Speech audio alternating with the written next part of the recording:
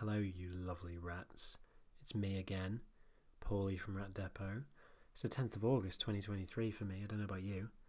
And the weather's really nice, I'm sweating my fucking tootsies off. And I'm here to narrate a letter called I Heard You Like Houses, which was originally published on the 14th of June 2023. So, making big moves, eh? This first section is on the Overlook Hotel, so naturally spoilers for The Shining from 1980 will follow. And listen, boo-hoo, it isn't a house. Paul, you lied to us all, that's literally not a house, you're terrible, etc. Silence. They lived in it as a permanent residence, and as such, it counts, in my opinion. The Overlook Hotel from Kubrick's The Shining is a haunting, empty hotel that contorts and expands before us, presenting us with rooms that have no proximal ties to anything else. Where is the kitchen in relation to the dining areas? Where is the grand room where Jack writes on the typewriter obsessively? Where is the ballroom? The modern tiled toilets where Jack meets Delbert Grady? The Overlook feels massive both inside and out, the hedge maze outside mirroring the winding corridors that Danny explores on his trike. The sharp turns, without being able to see what's coming both inside and out, heighten the suspense of what I consider the best horror film of all time. But where is the Overlook Hotel? Well, the original hotel that Stephen King based the novel on was the Stanley Hotel in Estes Park, Colorado. King recalls meeting a friendly bartender called Grady, who became the former caretaker in the book, and dining with his wife in a completely empty hotel with grand rooms. He had nightmares that night of his child running, screaming down the corridors and waking up in a sweat. And so, The Shining was born. But that's not the hotel we see in the film. External shots were filmed at the Timberline Lodge on Mount Hood in Oregon. But that's not the interiors we see in the film. Those were inspired by the Ohorny Hotel in Yosemite National Park, California. But the Ohorny interiors are not the interiors we actually see in the film either. The hotel interior was a massive set built entirely at the Elstree Studios in Hertfordshire, which is England to my international rats. So in summary, the Overlook Hotel was a hotel based on somewhere the writer stayed in Colorado, the interiors of a hotel the director stayed in California, the exteriors of a hotel in Oregon, and the lots of a studio in southern England. The result is a hotel that doesn't actually feel real, because it isn't. This feeling is deliberately amplified by Kubrick. The opening shot of the hotel doesn't show a hedge maze outside the hotel because there isn't one at the Timberline Lodge, adding to the mysterious, ever-shifting nature of the complex. The video below has two parts. It goes into detail on the various deliberate inaccuracies of the Overlook's layout. Given Kubrick's reputation as a meticulous, obsessive filmmaker, these inaccuracies being an accident are almost impossible, especially given how obvious some of them are. I thoroughly recommend this video, but in summary, despite the hotel being depicted as an authentic, realistic hotel rather than a more traditional gothic horror house with trapdoors and jars of eyeballs, there are subtle allusions and inexplicable design choices that add to the sense of unease the viewer has trying to navigate the hotel.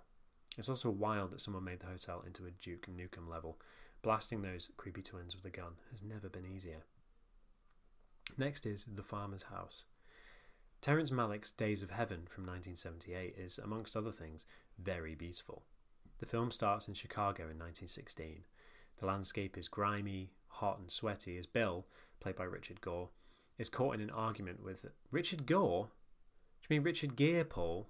You fucking idiot. It's Richard Gere, I don't know who Richard Gere is. He's caught in an argument with his boss. It's too noisy for us to hear what happens, but the heat of the mill rises as Bill accidentally kills the pit boss. Fleeing the scene, Bill, his girlfriend Abby, and his sister Linda escape by rail to the south to work in the wheat fields of the Texas Panhandle. Like that really weird video of Logan Paul pretending to see colour for the first time, the palette of Days of Heaven then erupts as the three of them are pulled by the steam train across a seemingly endless rural landscape. There's a feeling, as the train cuts across land and sky, that if they went any further, they would blur into the canvas and never be seen again. And then they arrive.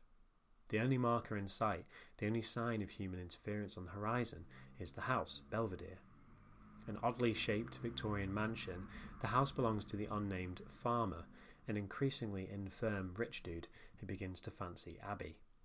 This leads to all sorts of cockery, fuckery and bamboozlement that I won't spoil, but aside from all the beautiful scenery, our eyes cannot help but fixate on the house. The workers in the fields, as they stand up to catch their breath during the long hours of their day, see the house.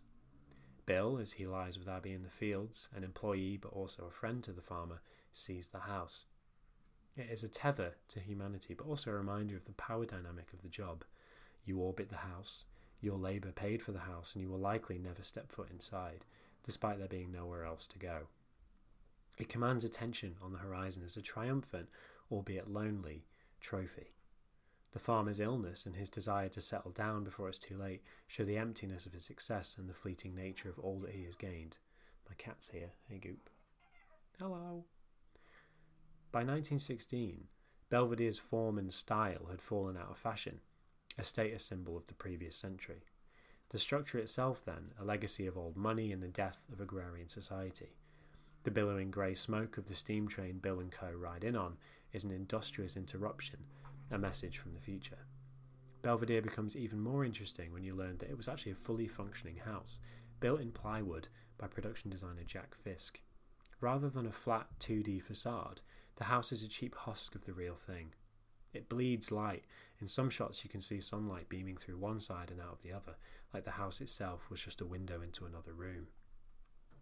In terms of artistic reference for the house and its surroundings, there are two paintings that stand out.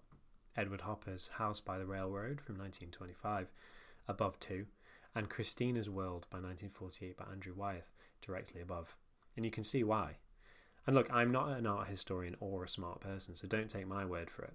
Nestor Almendros, the cinematographer for Days of Heaven, previously stated that Wyeth and Hopper were the primary reference points for his approach to the film. Two things jump out from the paintings above: the railroad swallowing the bottom half of the house, cutting into the dreamy blues, and the girl, seemingly so far from her home, her perspective stretched by her condition, unable to walk. The light in Wyeth's painting feels similar to the use of light in Days of Heaven, as Almendros and Malick were committed to only using natural light in the film, often filming during the soft light of sunrise and sunset for day scenes and candlelight for darker scenes. The Belvedere plays a crucial role in anchoring the film in the ambience of these paintings, the beautiful warm light of day and the precarious nature of the things humans covet. To come so close to love, to comfort, to security, to experience our own days of heaven, however short-lived. The farmer says, "I always thought that being alone was just something that a man had to put up with. It was like I just got used to it." And that's the end of this letter. Thanks very much for listening. I'll catch you again. Be well. Love, Bowley.